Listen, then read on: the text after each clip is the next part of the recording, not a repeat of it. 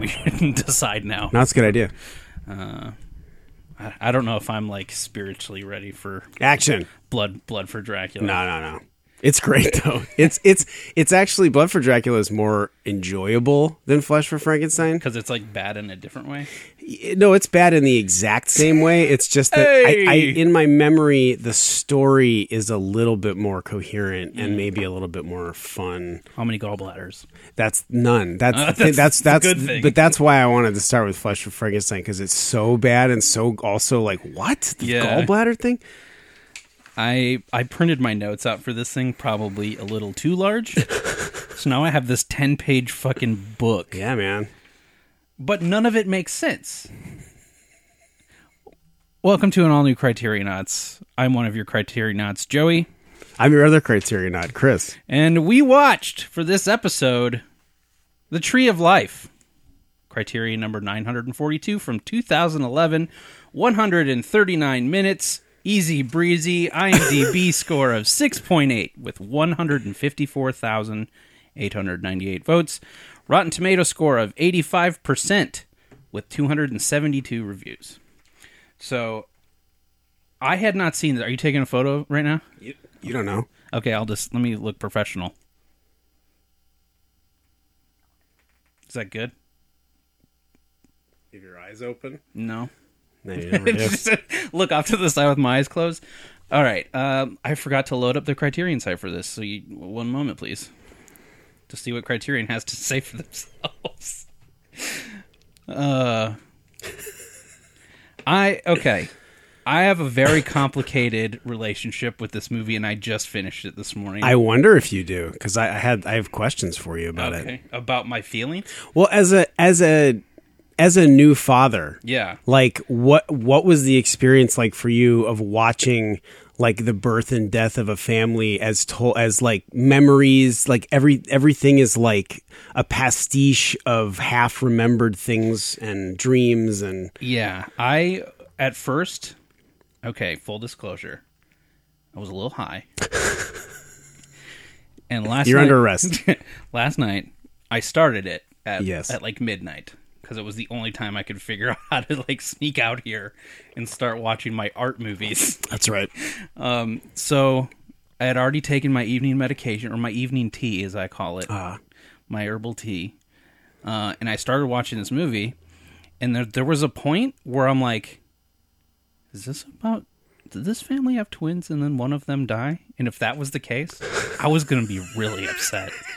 Like, Chris, that's not what it's about. I know, but like for about 10 minutes, I had no idea because of the way certain things are cut in this. I couldn't tell how many kids they had for a while. Oh no, it's radically confusing. the style, it like Malick was almost. It's like he was pioneering like an accidental editing technique. Where he's flashing to different parts of the film, past and future, sometimes seemingly at random. Yeah, well, which he has continued that technique. I don't know if I could do it again.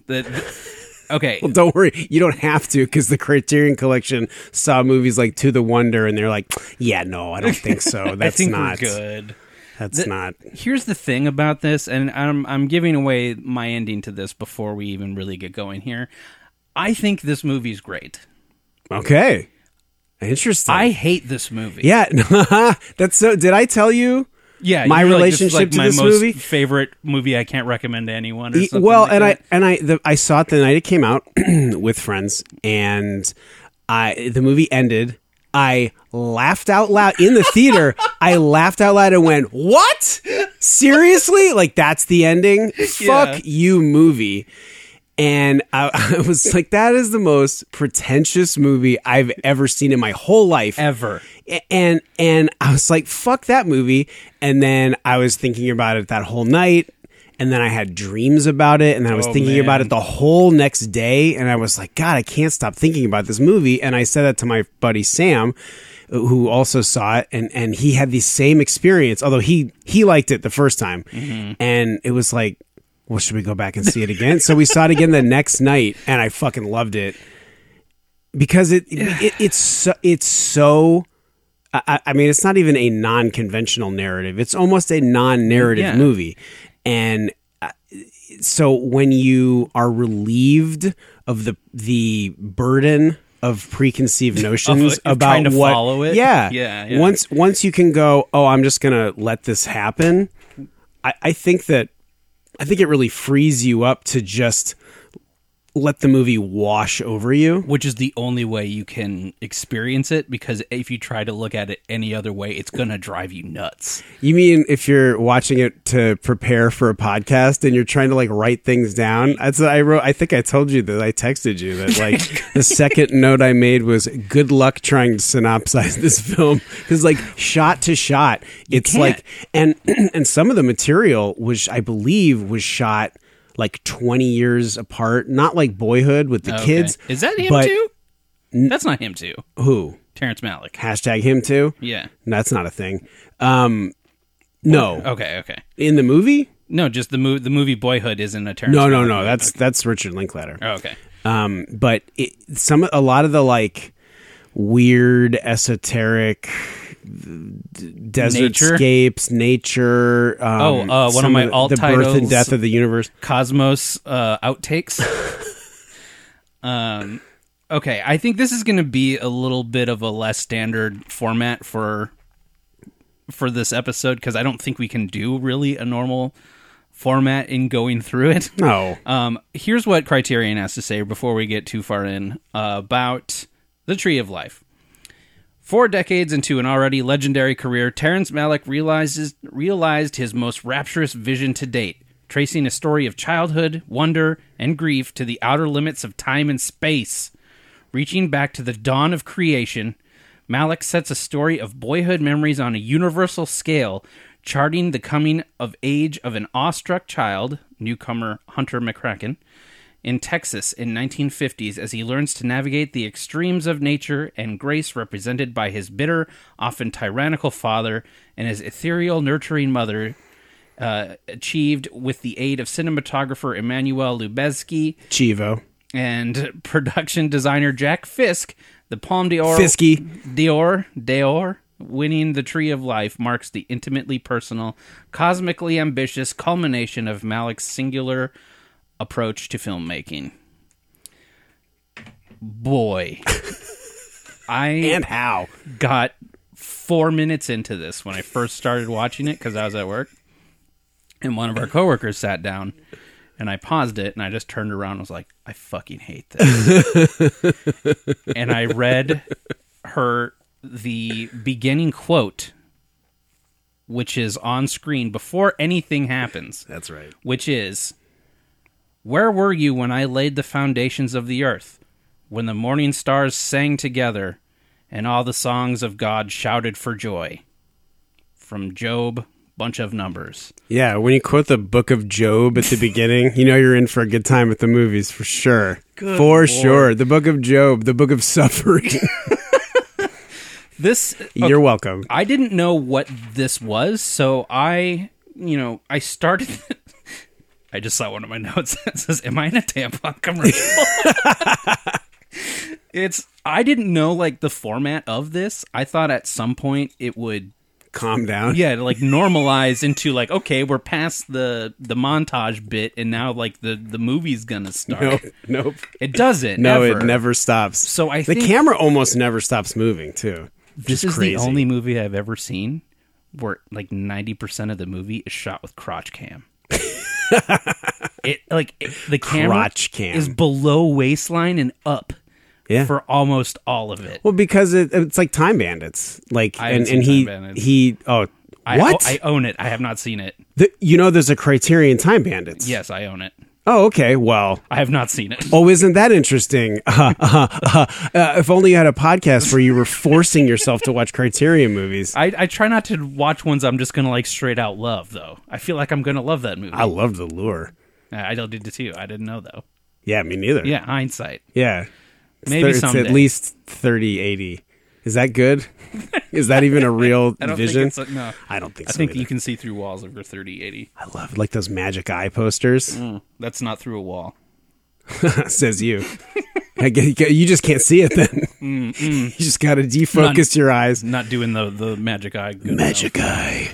I didn't know what this was, and just kind of sitting down to type out what I'm seeing, it's literally like every edit is somewhere else. Yep. So transports you.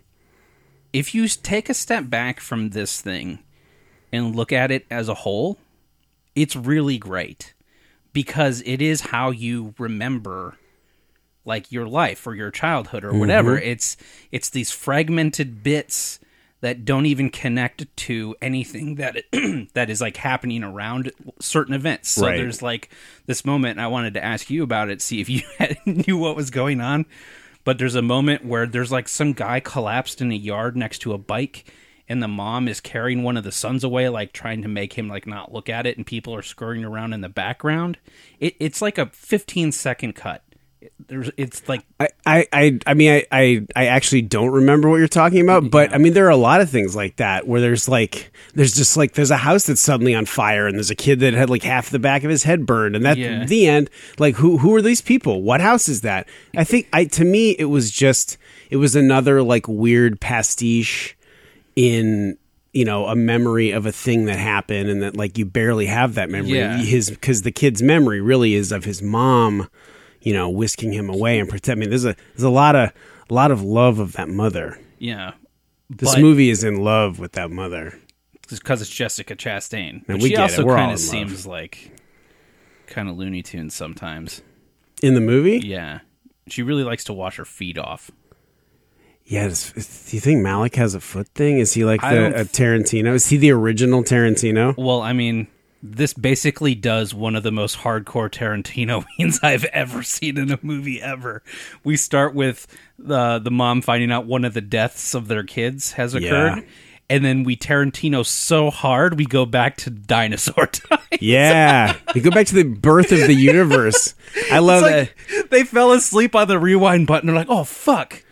Oh, I guess we'll just go with it. Maybe it's like that episode, the episode 3 of the Showtime Twin Peaks, where clearly David Lynch saw the editor like just scrubbing back and forth in an Avid and was like, "That's what we're gonna do. It's just gonna be that." I'm like, well, do it. Screen record. The end. Hooray! I guess so, David. I hope he talks like that all the time. He definitely does. Really? Oh, yeah, for sure. Like Inspector, what's his face? Gadget? No, what's his name with the hearing aids? Special Agent. We'll never know. Making him deaf is fucking brilliant because he didn't have to act. It's he just good. shouts. Yeah. It's so good. So, anyway, we are back at the birth of the universe, which Yeah. I had kind of forgotten. I read like the Criterion synopsis before I watched the movie, and they mentioned something about the dawn of time. Oh no! Yeah, so I had forgotten about it. Don't worry. Okay, again, good. super high. So I like back at the beginning of the birth of the universe. I'm like, are we seeing like where did I like? Is this hell? Are we seeing like somebody's soul go to heaven, and then now there's fire? Is my soul going to heaven? Am I dying? Did I die tonight?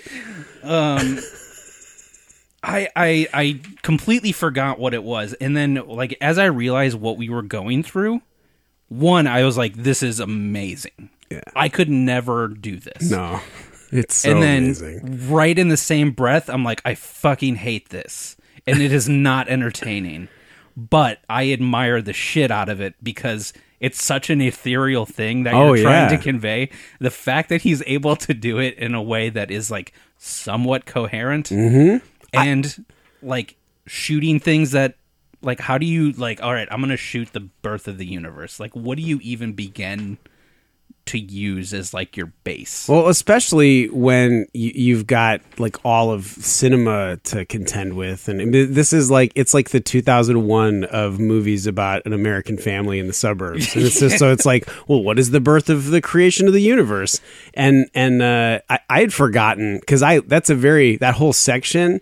That's the real polarizing part of the movie. Really? That people were like, why? Oh, what about, you mean when it's suddenly there's dinosaurs? Which I definitely felt when I saw it the first time. Yeah. And I had forgotten how early that happens in the movie. In my memory, it was like halfway through. It's like 30 minutes in. Yeah, 20 minutes. Like everybody, the mom, Jessica Chastain. I don't think we ever hear names of people. So Jessica Chastain, mother, father, brother, all find out that one Jack.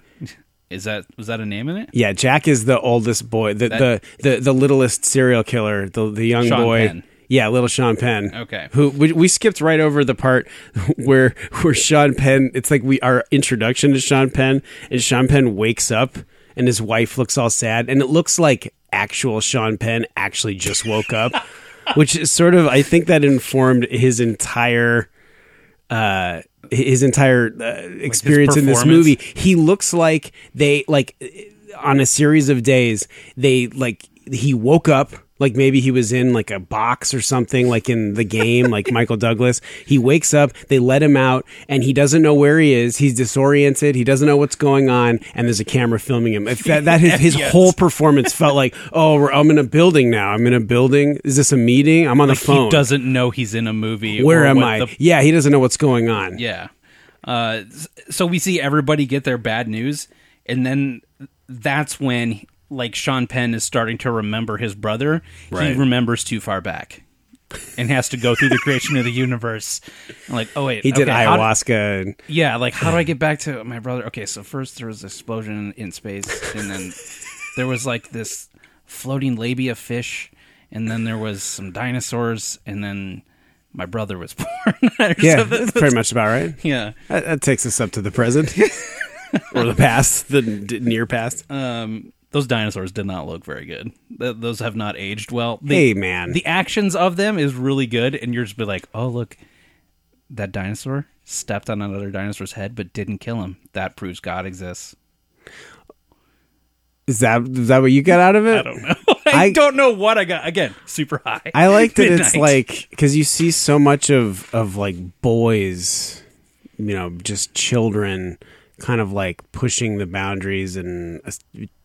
fucking around and establishing dominance and, playing, basically. Mm-hmm. There's so much playing, in the childhoods of these kids. Yeah. And to me, what I get out of it is that he's saying it's always been like that. Like childhood is the same for the universe, for dinosaurs, for children in the American suburbs. Like it's all the same. Just kids running through smoky DDT, poison. that moment, I was like I laughed out loud and was like, "Oh, they're gonna get real sick." Yeah, that's just smoking the whole neighborhood in DDT. Yeah, it eventually turns into Sean Penn. So something happened. Something bad happened. That's what DDT will do to you. So we forgot to bring up too the very thing that opens, and it's kind of happens 3 or 4 times through the movie, is this swirling color, like a cosmic flame. Mm-hmm. Is that God? I don't know. That's a good question. It could be. I mean, that's a good interpretation of it. Is it God? Is it the flame of existence, the flame of consciousness, which maybe some people call God? Let me ask you a follow-up question. Do you think he knows what that is? Malik? Yeah. I bet he doesn't. I bet he wouldn't say, this is God. It's not like in the audio commentary on Basic Instinct where Paul Verhoeven is like, this is when you realize that Katrin Trammell is the devil and that she is the devil. And you're like, I didn't get that at all. I don't think you actually put that in the movie. I don't think Malik would have that kind of ridiculous answer, nor that accent. And I think that he probably wouldn't explain it, because I bet he has a feeling about it. Like I was trying to explain to my girlfriend, like it's not like a narrative. It's the movie. It's not like a story. It's like a feeling. The whole movie is like a feeling. Yeah. Which is super gross. It's a gross thing to say, but it works. Well, there's a lot of gross stuff to come. Ew. Get ready when the mics turn off. It's gonna get weird. I have written at the 25-minute timestamp. Yeah. What the fuck have I been watching for 10 minutes? Was it the shot of the building with the swarm of bugs and birds for like a minute? It must have been in the middle of. Oh, okay. This is definitely because I said, "Is this swirling thing God? God's celestial body." ... wanky wanky. Well, you really were high. I was in a place. I guess so. Should I call somebody? No. Is this a medical emergency? Well, here too, it's like fire in space. Are we in bad space hell now? It was like before I realized we rewound too far. Are you sure it was just weed? No, but okay. Once I like realized what we were doing, I'm like, okay, I'm just gonna strap in. I'll deal with this. And then there was a moment where, in this memories of stuff, Jessica Chastain, Joey. That's, again, what you just heard Chris do is how every line in the movie is delivered. It's a whisper into your head. What if we did this whole podcast? I thought about it. It would be so terrible. Do you remember? I do. The time when my mom floated around our front yard. Ghost chairs. She like was dancing, and then she just like turns sideways and is like dancing through the air in the front yard. It's one edit, and I'm like, it almost gave me a panic attack. It's pretty cool. No, it freaked me out, and I turned my computer off and went to bed. Oh no, that you had the experience that I had during the Sony PlayStation VR shark encounter when I had to throw the VR helmet off of my head. I was like, no, I'm done. I can't do this. Hate this technology. That shark is going to kill me. It's all bad. I love that. I love that series of cuts. It's because it so comes out of nowhere, and she's moving in a way that is so rapid and fluid and unnatural that and you're like, wait. There are several points in the movie which, and I think it's intentionally obtuse in Malik's way. Where you're like, supernatural things are happening, and you're like, is this a movie about ghosts? Like, which honestly, I'm not entirely sure it's not a movie about ghosts, because it's certainly about life, birth, life, and death, and about loss and about acceptance of that. But are memories just ghost thoughts? Wow.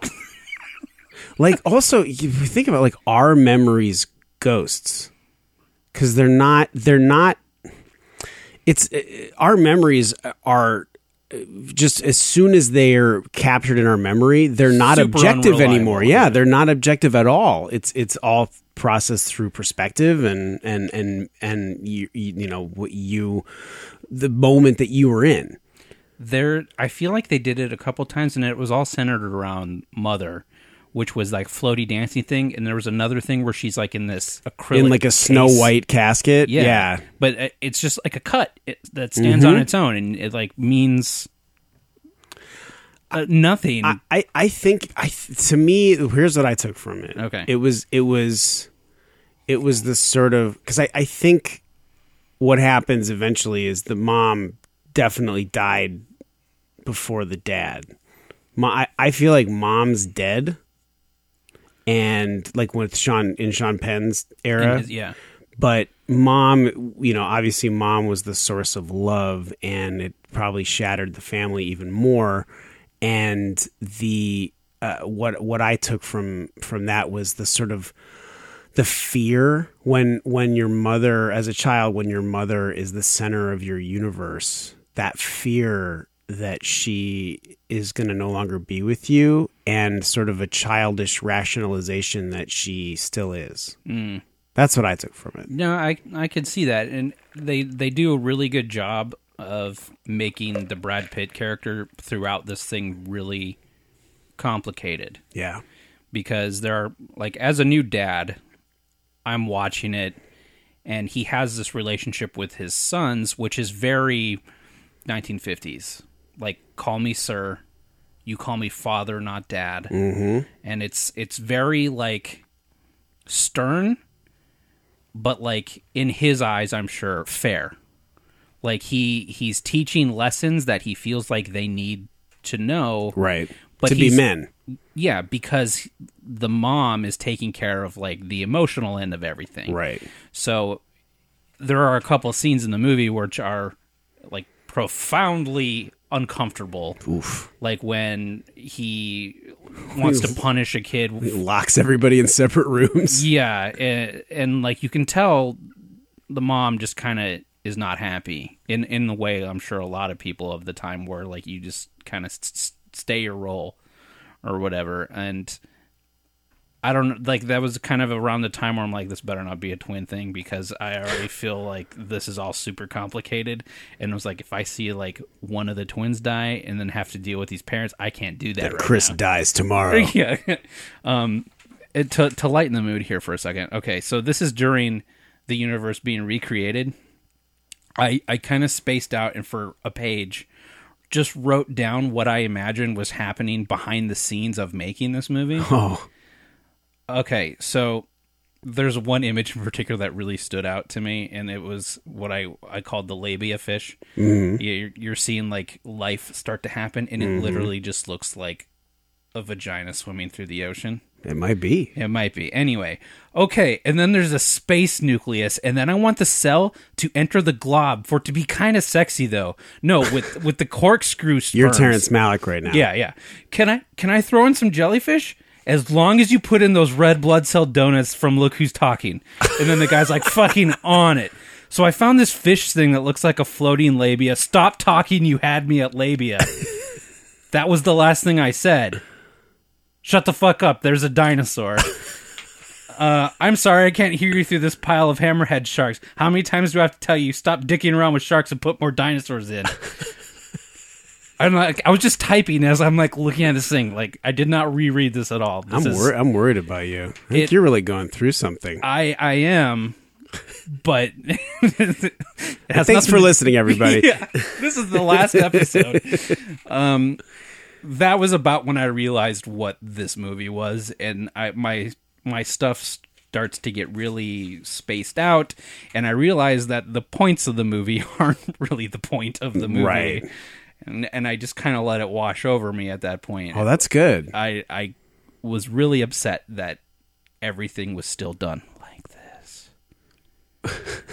It's tough to when you're watching it on a computer, especially. I'm sure in theater like that would the mix works much better, or even just on TV. You know, if you have decent, a sound bar, even like I don't know why I said that so like dismiss a sound bar. I have a sound bar. That's what I have. That's my highest end now at this point. There's a huge portion of this that tracks up the dinosaurs getting extinct, but now we're back, and Sean Penn is still in his movie kind of where he's walking around like a weird beach with some rocks, walking after some young lady. And I think right there is where we start to track his family's history after the birth of the universe. So we see his parents falling in love, getting pregnant. He's born, his brother's born, and then they have a sister. Or is it all three boys? It's all boys. All boys. At that point, I was saying this is before Dad Pitt kind of went off the rails and started being a little too intense. Yeah. But I was like, this movie made me sneeze. I was like, I kind of want to live in Malick's version of relationships in childhood. Like, there's so little talking. It's just like smiling and running around. So much running around. Yeah, frolicking is the right word. The first page of my notes was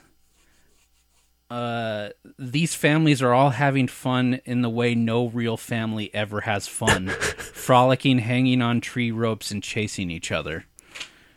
Maybe this is the 50s. Or like the Texas in the 50s. Yeah. So I don't even know if there's like any big moments that happen until like the last sequence on the beach.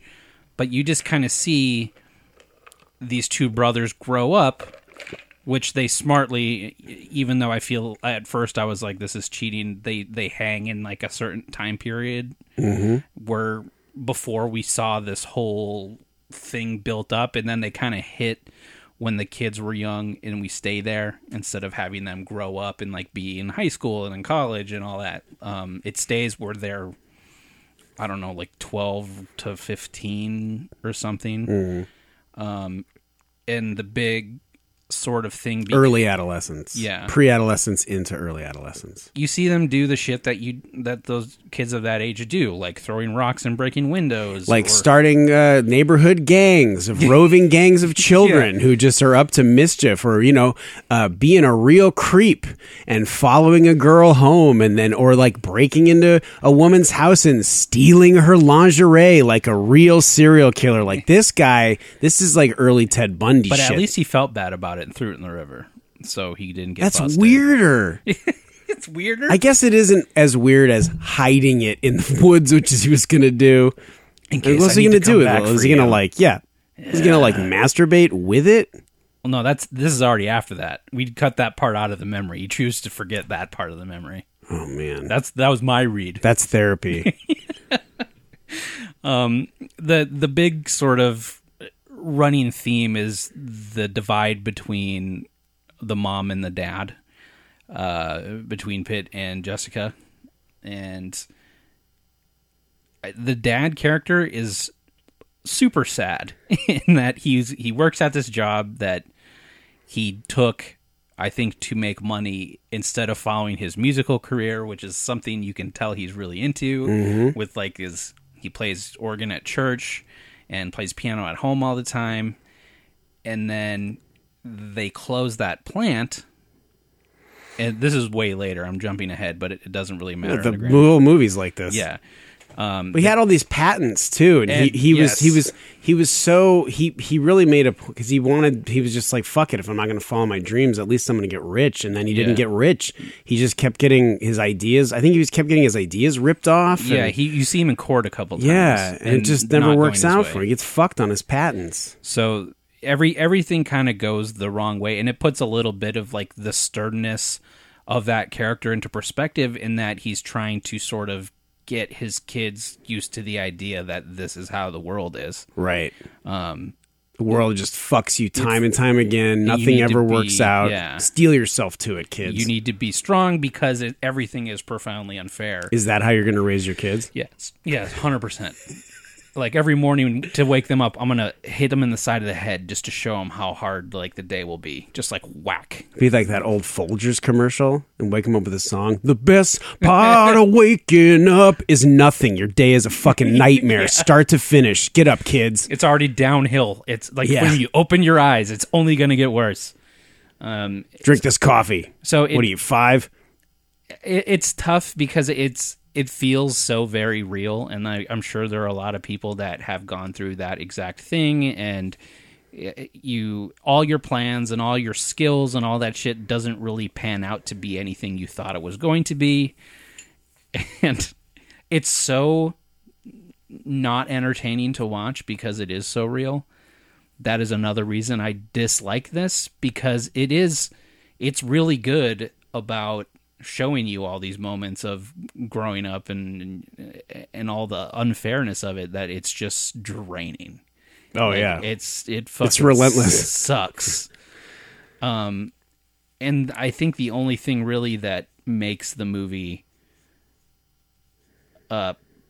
not completely a complete downer is when he remembers he's making an art house movie and those bits creep back in and was like, fuck you, you're doing it again. Do you? I had this thought that Malick, he set about to make a movie that was about the birth and death of the family, but he didn't tell that to anybody. The DP Chivo was under the impression that they were making a horror movie because, man, so much of the photography is like creepy and tense and scary, and so he thought he was making a horror movie. He didn't know what was really going on, and then the actors were told nothing at all. He was just like, action. They're like, so what is there a script for what are we? I thought I was under the impression. Good. This is all good stuff. This is good stuff. This is the stuff. Yeah, just play around. Frolic. Kids. Frolic. Trees. And frolic. Oh, man. Cut frolic. Yeah, that's a good point. There is a lot of I expected a bunch of the shots to mean something like negative, or maybe that's like what it's supposed to do. But there's a shot where the kid is like about to go up into this attic, And I'm like, ooh, what the fuck is in this attic? And then we cut away and forget about it. And then we come back to it several times. And then at one point, there's like a dude. Giant tall man, and he's riding a bicycle around, and the giant tall man in there. What the fuck was that about? Yeah. And that came, I wrote that down. Because there are a couple of notes where it was like, is this kid, God, was he abused in the attic? Place. Oh, God, I hope not. Was he abused by the giant in the attic? Like, all kidding aside, that is what I thought it was, like, because of the intro of the attic is so, like, creepy. Yeah. And then we see the attic, and then we see him up there with this man who we have no idea who it is. It's like a Laura Palmer situation. Like, is that her? Is that Bob? Did Dad Pitt molest these kids up in the attic? I don't think so. I don't think the dad did, but I'm not ruling out that something else or someone else, like the tall man. Who the fuck? Like, what else is the tall man there for? The tall man, came after seeing that.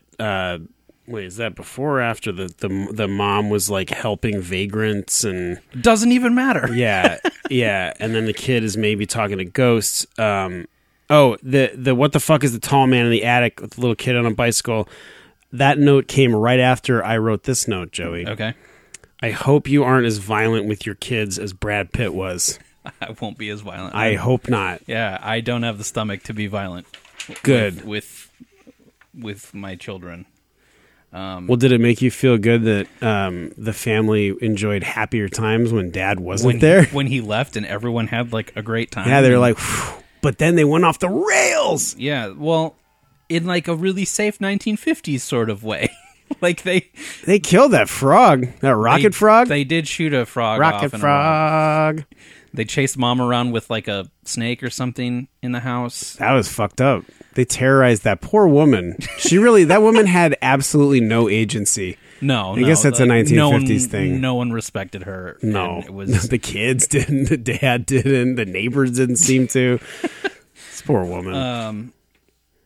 So there's this music cue that happens a couple times, and it is so perfectly music from This American Life that on multiple occasions I was like, this is what the This American Life movie should have been. Like, as an art piece and all this, like, it's just an American life. Like, that's in our story in one act, all of them together. A story in 312 acts. First act, Birth of the Universe. Did you ever see the This American Life TV series? I didn't. I saw one of them or one piece of one of them. There's a story, I think it might have been like the last one of the second season, but it's called like John Smith. Mm-hmm. And it finds a bunch of different people named John Smith, like all right now today, John Smith. It found a baby. So it goes to the baby. It finds like an adolescent, and it finds like a middle-aged man. What that baby have to say?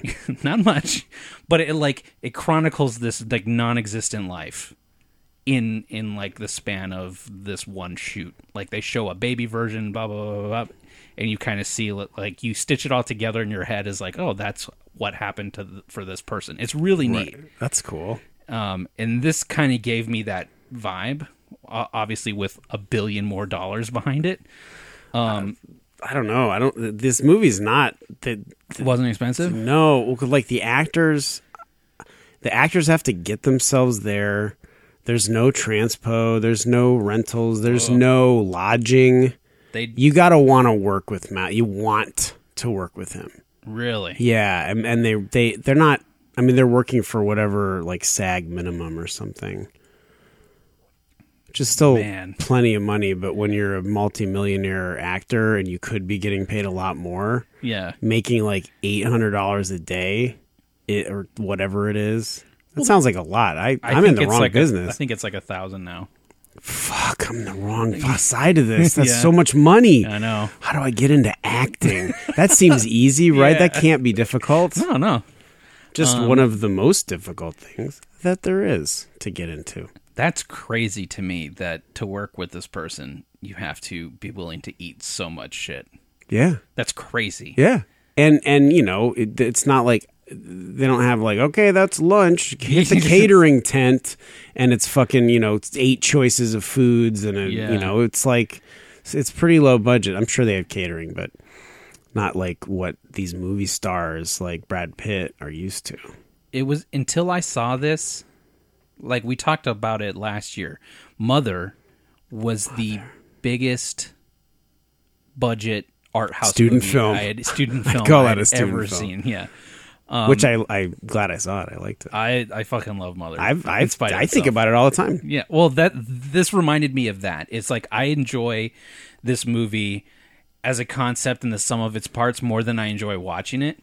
Mother, I like watching a little bit more, but it's kind of the same thing where it's like you have this idea and you express it in a visual way, and in like I couldn't have done myself because I'm not crazy like you. And it's like I enjoy seeing somebody with these ideas and this much money, but I like you were saying, I can't imagine what he went up to somebody with the checkbook and was like, all right, I'm going to make a movie about the entirety of human existence.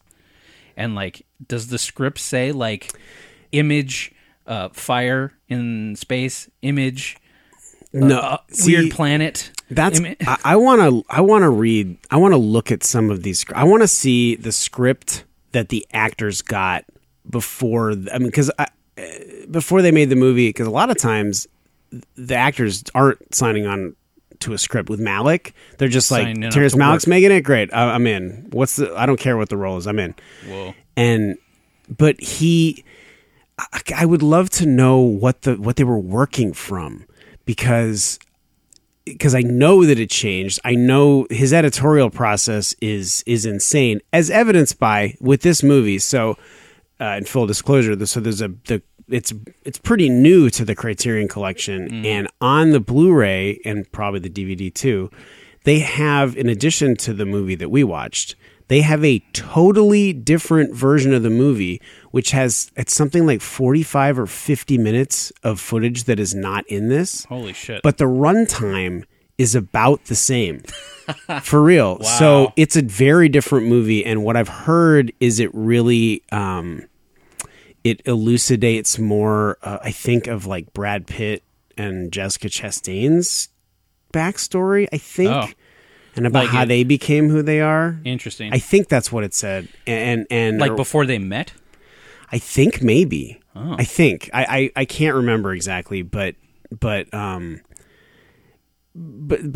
fact that you could make like almost a totally different movie is it's sort of a hallmark of the way Malick makes movies. Like he made Thin Red Line, which is a great movie, also Criterion. Which probably wouldn't be right for this podcast, but because it's great. But there's a whole version of the movie. Well, Adrian Brody thought he was a star. This is a famous story. Adrian Brody thought he was a star of the movie. He went to the premiere with his mom and whatever, and he's barely in the movie. Wow. There was a version of the movie that they tested that was like 2 hours long. The star of the movie is Billy Bob Thornton. All of the voiceover narration, just like this movie, was Billy Bob Thornton, all of it. And in the movie that came out, Billy Bob Thornton does not appear. He's not in the movie, not his narration, not his face, none of it. And there was a whole version of the movie where he was the guy. Did they put that on the Blu-ray? Mm-mm. Oh. No, I would love to see that. Yeah. That sounds so exhausting. Like, yeah, as an editor. As an editor, as a filmmaker, I feel like you could make so much more and so much better shit if you stop doing it that way. Like, is that really what makes his stuff good? Is because there is no plan and it's so fluid? Like, I think it's part of it. I mean, it's like he's sort of like creating like jazz poetry out of story and out of images and narrative. Yeah, it just before Thin Red Line, which was the movie he made after his like huge break, right? There wasn't that many. There's like 2 or 3. Yeah. So how did he get to the point where they're like, I don't fucking care, like just sign me up? Like, were those 2 or 3 movies he made before the 20-year break that incredible? Now, I've only seen Badlands. Okay. Which is great. It's also Criterion. Well, I'll tell you, Badlands, as soon as you see it, the second the music starts in Badlands, you're like, what? Where have I heard this music before? And it's because you've seen True Romance. And it is almost a Xerox, which is a company that made photocopiers back in the past, when the universe exploded out of nothingness. But fish vaginas, vagina fish. Nice. But it's the same music, which I hate the music in True Romance, because I was like, what is this music? It's so anachronistic. It doesn't belong in that movie, I think. A lot of people disagree. But they're straight copying from Badlands, and the music is appropriate for Badlands. So I've seen True Romance once. I can't even place it. But it's this like weirdly like light score, and it doesn't. Is it fuck more that movie? Is it more Badlands or True Romance? True Romance. Is Badlands more narrative? Oh yeah, very much. It's like a movie. Very much. Okay. And then what was the second movie? It wasn't Days of Heaven, was it? I think that's one of them. Yeah, it was Days. Then it was Days of Heaven, and then it was like Silence for 20 years or something. And he did things like he walked from Texas to California. That's what he did in that 20 years? Yeah. Okay, cool. He was just like off the reservation. So he's just a nutcase. Yeah. Okay. Yeah, basically. And I mean, like I said at the beginning, I respect this whole movie's thing. I just don't think it's a good movie. It's impressive, but not enjoyable. See, which is interesting because I enjoy it, but while watching it for this, I'm glad that you liked it because I was feeling like, oh no, it's so incoherent and impenetrable as far as the narrative and for the format of the show that but I feel like this conversation has been in keeping with the spirit of the movie, and then we've kind of like jumped all over the place. And you were talking about like having trouble and needing to go to sleep. I started having notes where I wrote, why is it so much easier to fall asleep when you're not supposed to? Because I was falling asleep too last night, and it's like if I laid down on the couch, I wouldn't fall asleep. Yeah. But I'm watching something that I want to watch or that I have to watch. Doesn't matter. Fall right asleep. I could go to bed, wouldn't fall asleep. I could go to bed. I could be watching it in bed, which I wouldn't do because I don't want to interrupt my lady friend. Mm-hmm. Wouldn't fall asleep. It wouldn't be the same. It would not be the same. It's just when you're like, fuck it. It's so much easier. It's like that sweet nectar of sleep when you can't have it. Yeah. I'm looking at my stuff now. There's one moment that really stands out to me as far as plot goes, and that's where the kid literally considers murdering the dad at one point. Yeah, he is a straight serial killer at that point. Yeah, the dad had. I feel like the previous scene too. He had kind of one of his, outbursts or being. Hyper strict. That's the word I'm looking. Strict. Father. Strict. And he was working under his car, and it was up on like a jack, and the kid's just like looking at the jack, and you're like, oh fuck. And his name is Jack. Oh yeah, Jack. I think this movie would be 500% more palatable without the whispering. Why is that? It's all his movies are like that. They all have the whisper shit on it. I won't subject you to it, but To the Wonder is so bananas. And actually, to be honest, I have not seen Knight of Cups or King of Knights or whatever the hell that movie he made a couple years ago. And then I think he's made another movie. Like progressively, when you see the trailers for his movie. I think I made this joke to you already. Yeah, Maybe I made that joke already on the podcast. I don't know. I may have said it. If I had, you know what? It's still funny. Yeah. Like the trailers all look like it's like a spoof movie. Like, how there's like Scary Movie or, teen movie. It's like a movie called Important Movie. It's just like making fun of. it hurt my feelings the way you fake laughed at that. I was trying to pretend like I hadn't heard the joke. Was that? Oh man. Oh. But no, that is really good because at a certain point... This is what death feels like. I mean, we saw it in the movie, and now I'm experiencing the feelings of it, and it's not pleasant. No, but it's accurate because... It doesn't feel good. It has everything in it that if you were just going to do a parody, like, important movie, the whispering, the nonsense, the crotch cams, the up angles, it's all in there. Yeah. And crotch cams. Yeah, that's everything you want, you know?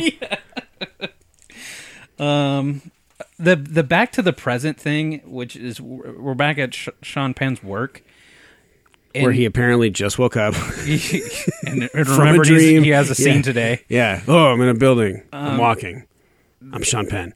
I feel like it's at this point where it gets really like ethereal.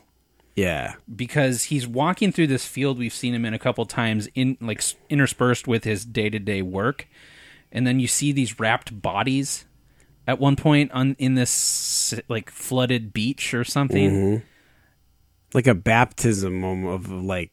I took that to be like the afterlife. Me too. Yeah, because it's like everyone he interacted with is in this space, including following his young self out, which is never do that. That's how horror movies start. No, do not fall. If you see a young you, run the other direction. Yeah, is you dead? I've seen Primer. You don't want to do that. He sees like his father. Everyone's kind of like the age we've seen them at for the bulk of the movie. So Jessica Chastain's like as old as she was, and she's like talking to Sean Penn, which that maybe goes to what you're saying about the mom being gone at some point. But I feel like he talked to his dad on the phone, didn't he? At one point when he called his dad and left a message, I think. Okay. I couldn't tell if like when we found out that one of the brothers died, if that was all like in this same time period as us seeing Sean Penn, or if this is way later than... I think the brother dying happened when they got those phone calls. Yeah. So he was still working at the plant. So I think what we're supposed to understand is how the death of that older brother, like... Was the older brother that died? Shattered, yeah. I thought it was the younger brother that died. Well, no. I thought Sean Penn's the older brother. It's true. Right? Am I crazy? Listen, man, I don't know. I don't have any answers for you. Sean, I know he died when he was 19. Yeah. The brother died when he was 19. I was thinking that we were watching how the death of a child fucked up your life. Yeah. But you're absolutely right. That happened later. I'm real. Look, I was real tired. Yeah. I don't even have the high excuse. Well, and I watched the back half of the movie this morning, so I was hopefully not high anymore. But it's just one of those types of things you just have to let it wash over you, and then you take away like as much as you're willing to think about it, which in your case, you think about it for an entire day afterwards. I imagine it gets better the more you think about the movie and not necessarily watch it. Well, because you're synthesizing your own thoughts about it, and you're analyzing, and you're making. It's not a blank slate, but it's like a collection. I felt that way about the movie Where the Wild Things Are.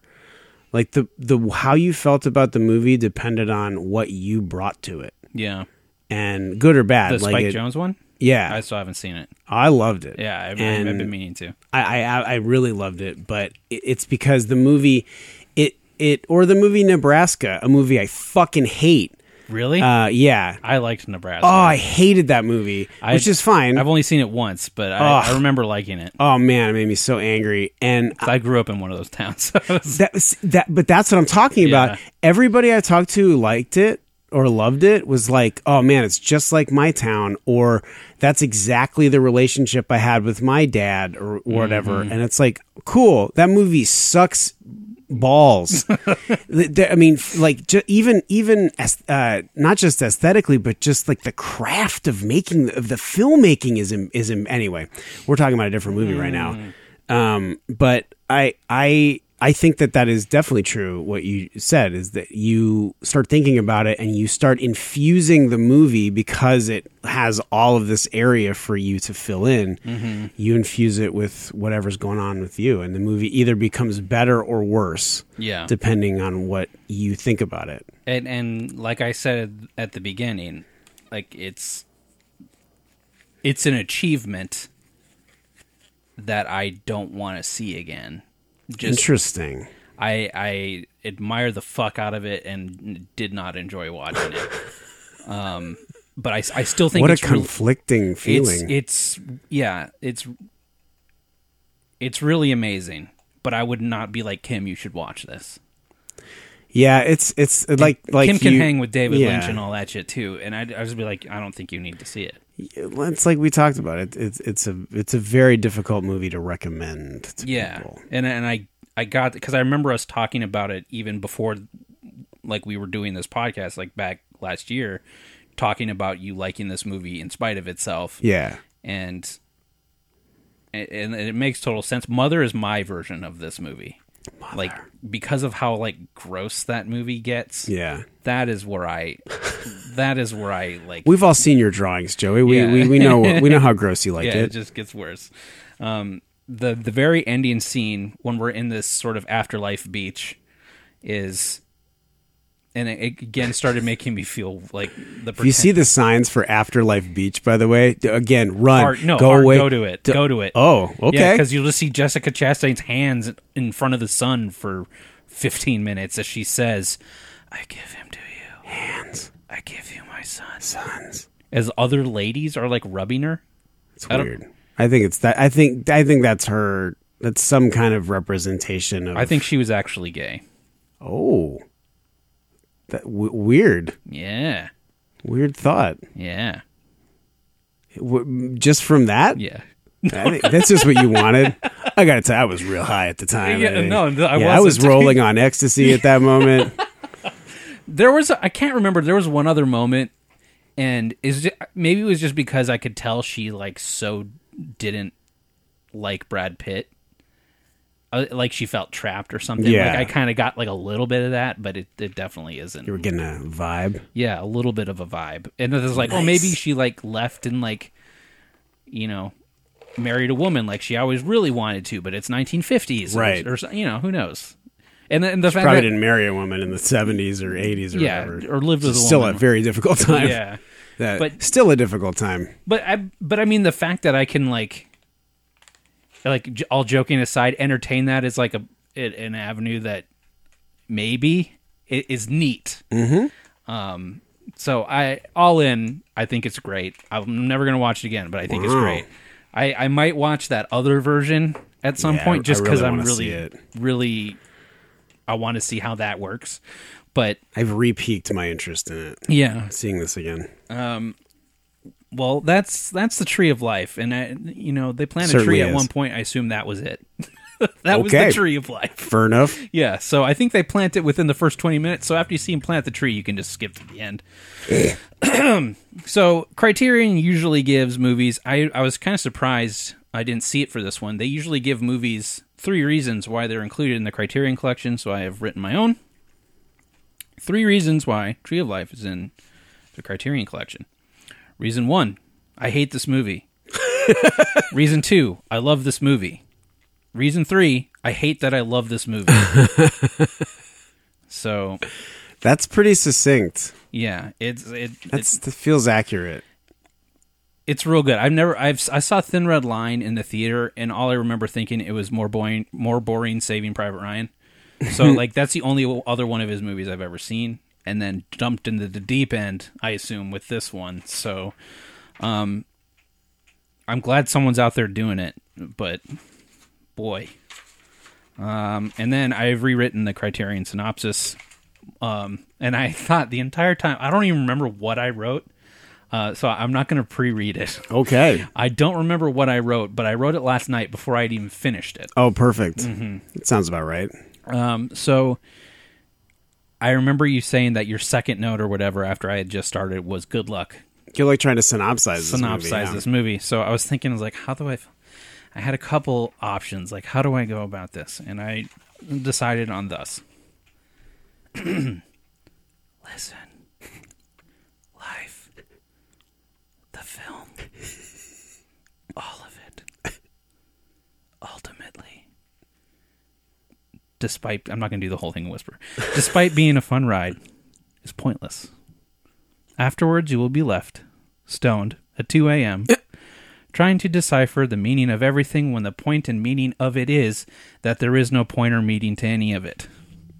It all continues on with or without you, and sometimes in spite of you. There is beauty, there is pain, there is love, there is laughter, there is hate, but unfortunately none would be the same without the other. So, much like life, we endure the tree of life rather than enjoy it, and love it in spite of ourselves, because rather than aid us in the escapist fantasies of something bigger and better than what we have, all we remember is what we actually have, where it's messy, unfair, and grand fart noise. I think that holds. Good. I mean, having good. written that before you finished the movie, I think you pretty much nailed it. Okay, good. Well, never again, but I liked it. So interesting. I would watch it again. Yeah, 2 thumbs up. Yeah. For the tree right of up life. there, right up there in the tree. that they planted about 20 minutes there, so you skipped the end. So next episode, we're going to do The Last Temptation of Christ. That's right. Martin Scorsese doing his best Oliver Stone impression. and Willem Dafoe as Jesus. Right? Oh, is that who he is? Yeah, and okay. It's like oh, maybe I shouldn't say anything. No, go ahead. Because I'll probably forget next time, and I'll think, oh man, I got this great take, got my hot take. Okay. I'm not gonna say anything. Okay. I'm gonna save it all for the next movie. Well, if you want to watch along with us for the next episode, The Last Temptation of Christ, which I guess is controversial. Oh, it was extremely controversial when it came out. I don't know if this is a spoiler, but it's what I've heard. Isn't it like he's just like, you will die for the sins, and he's like, nah. No, you got to see the movie. Okay, cool. Well, I'm looking forward to it. If you want to follow along, CriterionAuts@gmail.com, CriterionAuts on Twitter. You can email us with suggestions from the deep catalog of Criterion on the ExploseMagicCode.com website. I think that's it. I've been Criterion, Joey. I've been Criterion, Chris. And we'll see you next time for The Last Temptation. Das Vidania.